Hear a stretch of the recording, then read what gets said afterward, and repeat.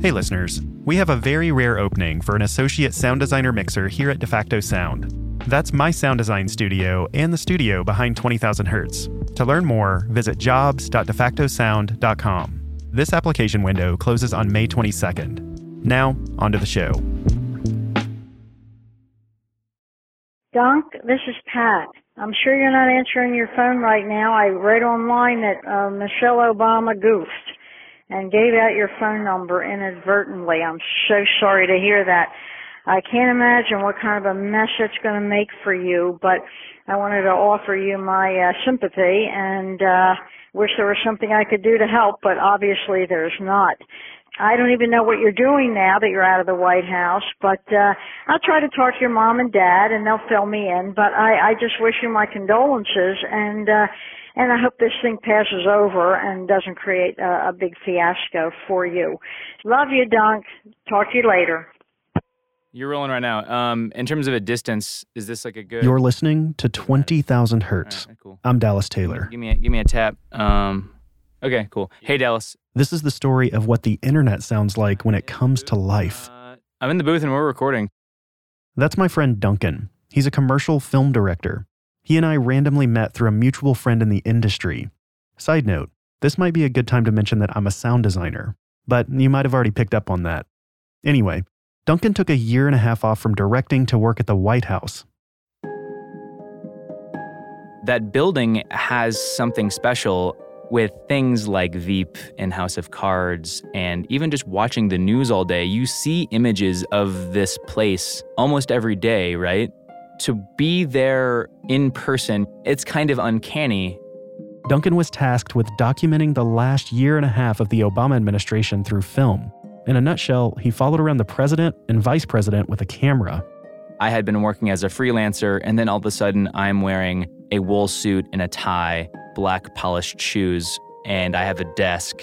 And so there was sort of the formalities of having a government desk job, even though mine was probably the least desky of all jobs you could have at the White House.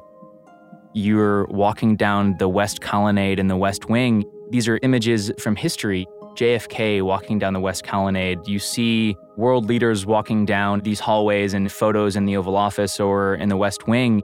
I'm here now. How did this happen? So how does a commercial director end up in the White House? Well, Duncan originally got involved in politics by volunteering for the Iowa caucus back in 2008.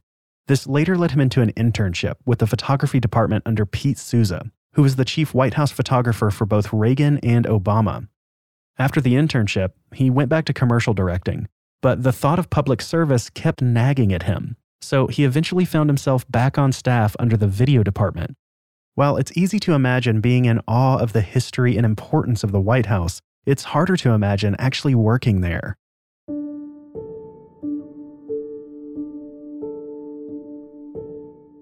Everybody knows that it's an incredibly interesting and special experience, especially since it is one that's finite. You're soaking it in, but at the same time, there is so much important work to do that you can't really get caught up in thinking about, oh my God, I'm here right now. And so that starts to fade in the name of just doing your job. The beginning of me working at the White House, there was sort of this duality of boring bureaucracy onboarding process, but the second week of work, I was flying on Air Force 2 across the Atlantic to Ukraine with the vice president. My boss, I think he knew it was going to be like sink or swim, let's throw you in real fast and see how you do. Working at the White House can be an amazing opportunity and experience. Duncan was working around some of the most influential people in the world on a daily basis, but it was only temporary. There's this adrenaline high that you have when you're there, and all of a sudden it's done and gone. I, Donald John Trump, do solemnly swear that I will faithfully execute the office of President of the United States. After inauguration, we all left the government, and I moved to Los Angeles. I was back working in my commercial directing career space. It was May, and it had been a couple months since I had left government, and I got this opportunity to fly to New York and help Michelle Obama and her team out for an event for College Signing Day. But it's while Duncan was working on that project for the former First Lady that something strange started to happen. My phone's buzzing and I look up at it and it's some unknown phone number from Nebraska or something. And you're having a conversation with somebody, unknown phone number, it's like press decline. And as soon as I press decline, there was another phone call. Then it's like as soon as you press decline, another call's there. Florida decline, Montana decline, Illinois, California, Nevada, Maine, South Dakota, Ohio, Florida again, Russia, Iran, the UK, Jamaica, Croatia. As a preoccupied Duncan struggled to figure out why his phone was blowing up, one of his colleagues tried to get his attention. Hey, dude, we're talking, because I was staring at my phone, baffled, and I'm just like tapping, like tap, tap, tap, tap, tap. Immediately, I just try to get my phone on airplane mode because it is like every second there's 12 calls coming in. Your voice mailbox immediately fills up. All of a sudden, you look at your text messages and it's all of these people sending messages that sometimes don't even make sense. Duncan had no clue what was happening. Did his phone get hacked? Why is he getting calls from all over the world? All he knows is it's probably not good. I'm trying to be calm, and I'm also there to do a job, but this is probably really serious. So at some point, somebody says, "Oh God, Duncan's number just got tweeted out on Michelle's account with 7.6 million followers." And then everything clicked. I didn't get hacked. I don't have a virus. Just one of the most visible public figures in the world tweeted my phone number with zero context. I better brace myself. So just how did Duncan's number get tweeted out on Michelle Obama's account? Sometimes the First Lady and President Obama do write their own tweets and Facebook messages, and usually when they do that, they sign off MO or BO. In this case, running the Twitter was just a part of the general staff operation. We were all there to support the First Lady in what she was doing that day, and we're exchanging photos and Snapchats and boomerangs and phone numbers, and in that process, my phone number ended up accidentally tweeted on Michelle Obama's account. She didn't do it. It was just sort of like a part of this process, and so she was unaware in the moment that all of this happened. With a single tweet, Duncan's cell phone number was shared with millions of users throughout the Twitterverse. Imagine your phone number appearing on the social media account of one of the most public figures in the world, even for just a few minutes. What would that be like? People are curious. They want to know what that is. People make goofs on the internet all day, and especially people that are high profile.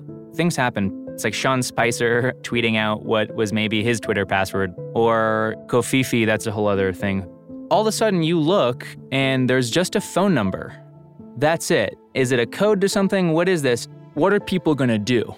They're gonna call it. If you looked at Twitter on that day, there was so many crazy thoughts and ideas and conspiracies about what this was. The internet loves a good mystery. And without any context surrounding the number, curious First Lady fans and trolls alike could hardly resist. Of course, Twitter trolls are usually constrained to a set number of characters on a single platform, but this was Duncan's real cell phone number, providing a portal beyond Twitter and the internet. As you can probably imagine, the texts and voicemails Duncan received were overwhelming. There were, of course, prank callers, as well as curious and nasty messages and nonsensical texts, but Duncan also received legitimate inquiries from national news organizations. When you have news stories being written about you and there's New York Times reporters calling you and texting you, it's a crazy thing because I'm not a person that's in the public eye really ever to all of a sudden have your entire life thrust upon this global internet stage. It's a complete loss of control.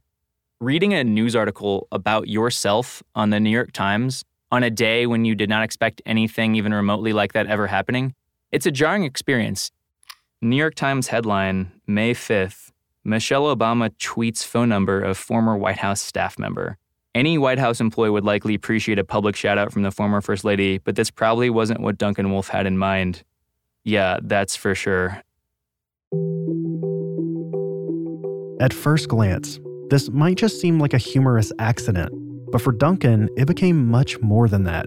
It was an invasion of privacy and a shocking loss of control. That day, I basically just threw my phone into airplane mode and do not disturb. That night, I went out with my friends. I tried to have a drink and calm down, but I remember getting up into my hotel room and the door shutting and feeling isolated in a way that I had never felt before. The control that was just stolen from my life for a moment, and in such an aggressive and big way. This is the kind of thing that nobody else in my life has experienced this. And so there's almost no touch point for anybody to say, hey man, I get it, I've been there. A lot of my friends thought it was funny, and I get why they thought it was funny because they also just didn't quite realize the impact that something like this could have on your psyche. And meanwhile, I realized that my mailbox is full. What if I leaned in a little bit and just listened to what some of these people had to say, read some of these text messages? And we're going to play some of those voicemails and text messages in just a minute.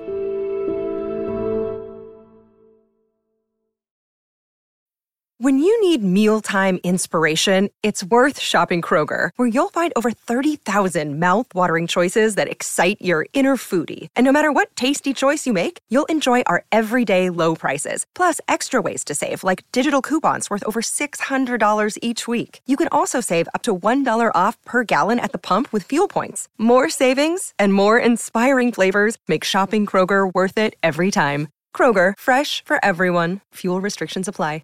Another day is here, and you're ready for it. What to wear? Check. Breakfast, lunch, and dinner? Check. Planning for what's next and how to save for it? That's where Bank of America can help. For your financial to-dos, Bank of America has experts ready to help get you closer to your goals. Get started at one of our local financial centers or 24/7 in our mobile banking app. Find a location near you at bankofamerica.com/talktous. What would you like the power to do? Mobile banking requires downloading the app and is only available for select devices. Message and data rates may apply. Bank of America N.A., member FDIC. It's hard to imagine that life outside the White House could be even more stressful than life inside. But for Duncan, the fallout from an inadvertent tweet from Michelle Obama's Twitter account was just the beginning. The day after it happened, Duncan went to do the one thing everyone was telling him to do: change his phone number. So he called up his service provider. You want to explain yourself to them, but they don't really care. They're just like, okay, you want a new phone number? Okay. You don't get to pick your phone number. They offer you up 3 phone numbers, and then presented with a choice of a new phone number. It's that's the only phone number I've ever had since when I got a cell phone in high school, when I got a car so that I could keep in touch with my parents. I never thought I'd have an attachment to my phone number, but presented with these options, I sort of balked, and I was like, oh man, I'm not sure I'm ready to do this. In a way, our cell phone numbers have become part of our identity, kind of like a social security number. So if Duncan decided to keep his cell phone number, he was going to have to come to terms with his newfound cellular celebrity. I was starting to come over the hump about realizing that it was maybe really interesting to have all of these voicemails and text messages. This is such a weird thing that happened to me. What if I leaned in a little bit and just listened to what some of these people had to say, read some of these text messages, because it says something really interesting and unique about the time we're living in, and maybe I could make some interesting art project with all of this material, or maybe I can talk about it on a podcast about sound.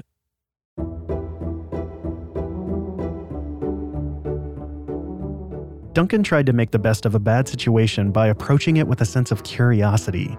Who were these people calling him? What were they saying? And why did they want to contact a number randomly tweeted out on the internet? So many different kinds of people called me. Certainly I had folks that were not politically aligned with me. And no good rotten traitor. Hey, give me a call, you. But also weird stuff too. There's one of the guy, he has a little soundboard of Obama reading the narration for one of his books, but cut up in a way that makes the president sound stupid or weird or something. Because I think you're getting right at my point here. You've lost your way, brother. You don't understand. You have some good ideas. Some people took it really seriously. Some of them were funny. I'm pretty sure it was Barack Obama. Oh, shoot. Someone who called, I heard him sorry, I'm not available right now. Oh, shoot. And then sometimes it's some kids at what seems to be a slumber party, and they're prank calling me. That's what I wanted to do. So I actually answered, and it's no. I'm not a creepy stalker. Duncan received so many calls from unknown numbers that one literally came in while I was interviewing him, 5 months after the tweet. I don't know if you can hear it. I'm getting a phone call from Hackensack, New Jersey. All right, hold on. Here, I'll call you right back. 1 second. Okay, I'll be here. Hello? Hello? Hello? Hello? Hello? Yep. Who's this? Hello? Matey? Did they hang up? So it was a guy that was like, hello, hello. And then he just goes, "Arr, matey," like a pirate, and then hung up. You know what I mean? So like, oh, he's calling back again right now. See, this is the thing. It's like, you do want to engage with people, but I don't really want to be fueling a bunch of trolls by picking up and letting them know that, like, I am available to be harassed. That's what happens when you pick up the phone and you do engage. Even after Duncan started listening to the voice messages, it still didn't answer all of his questions. Why would someone be motivated to call a random number tweeted out by a celebrity? He dove in a bit deeper to find out. This was when I was starting to become interested in, like, who these people are, why are they calling, what's their motivation, what is this really? So this guy called me, and then I didn't pick up. Well, let's call this guy back. Yeah, who is this? You called me, so. I called a lot of people. I don't know who. My name's Duncan, and you called me about an hour ago. He was playing as if he doesn't know that I have thousands of calls coming in, and it's so obvious why he called me. And then I got to sort of interrogate him for a second in like a casual way. And you called me about an hour ago. What do you do now? Because I run a organization. I follow a lot of people to that there hours. What do you do for what's your job? What's my job? Why is that relevant? It takes like 10 minutes, but then he caves and he reveals it all to me. I'm just sitting with the computer, reading through the news. Oh, somebody, Michelle Obama, she's probably making a documentary about herself, about her family, because she tweeted out a phone number by mistake. So it's like the famous number. Now let me call it. Let me see what I get to if I call it. I was just curious how you would respond to such a thing. The more and more we talked about it, the more and more he started to realize that, like, oh, me, Duncan, I'm a human. This caused a lot of stress, and he started to feel bad. And at the end of it, he was apologetic, and he was even offering to buy me dinner. I hope you forgive me. No, I'm not angry at all. I'm honestly just curious. And I mean, what you just said is really interesting to me. It's just like, I'll tell you, it's not even nice. It's not even nice what I did. That's why at the beginning of the phone call, I felt bad what I did. That's why I was trying to twist it that I called you. It was nice. We actually ended up having this real conversation. In addition to the countless calls and voice messages Duncan received, he also got a huge amount of texts. 2 days ago, just a text message from 980 area code. Michelle, baby, is this you? ? And a lot of them don't make sense, like, hi, next message, hi, next message, you Obama, next message, you Obama. 585 area code, are you friends with Michelle Obama? 206 area code, hi, I hate your husband Obama spelled O-B-O-M-A. 571 area code, you're cool AF, ! I wish former First Lady gave my number away. Can't wait for prom, see you there, smiley face. JK, that was stupid, if so, sorry. Will you please send me photos of the Obamas? Specifically Barack, from 408 area code. Here's the one from my local news station growing up. Hey there, I work at KCK Channel 5 in St. Louis. We saw Michelle Obama tweeted just your phone number out a little bit ago. We want to see what your day has been like since then. Also, delightful text messages like this one from 619 area code that says, I'm taking a poop like you. Okay. Despite the curious content of some of these messages that people were sending to Duncan's phone, the sheer volume makes it clear that lots of people were fascinated by the tweet. What is it about events like this that inspire people to reach out? It all depends on how people viewed the number and what they thought that number was. And it almost has nothing to do with me. It has more to do with people wanting to feel like they're a part of something. All of a sudden, through this tweet and my phone number, it allows people to feel like they have a connection to this celebrity figure, even though most of them probably do know that voicemail is not going to be listened to by the First Lady, it still lets them participate in this cultural internet process.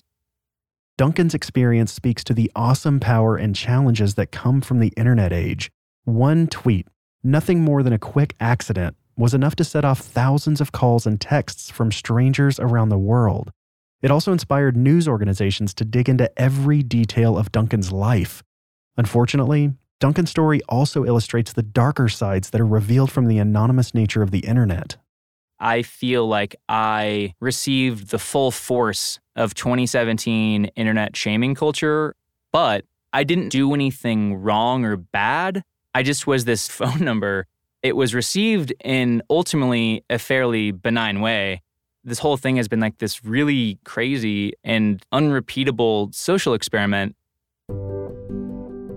Despite being harassed and a loss of privacy, Duncan still remains fascinated by the whole experience. And while the amount of calls and texts he receives have slowed down pretty significantly, he still receives them every single day. My number's out there in this thing, and you'd think 5 months later people would stop calling and stop texting, and certainly they've slowed down.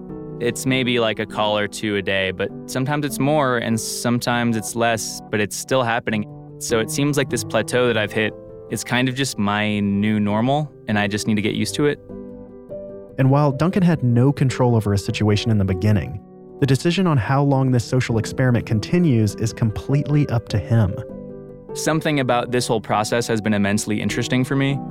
What happened to me hasn't really happened to anybody else in this kind of way before, and so I'm feeling like as much as it really was terrible for me, it's also like a privilege to be this vessel through which this weird experiment can happen, and I'm yet unwilling to just stop it. So as soon as it becomes unbearable, it's as easy as changing my phone number.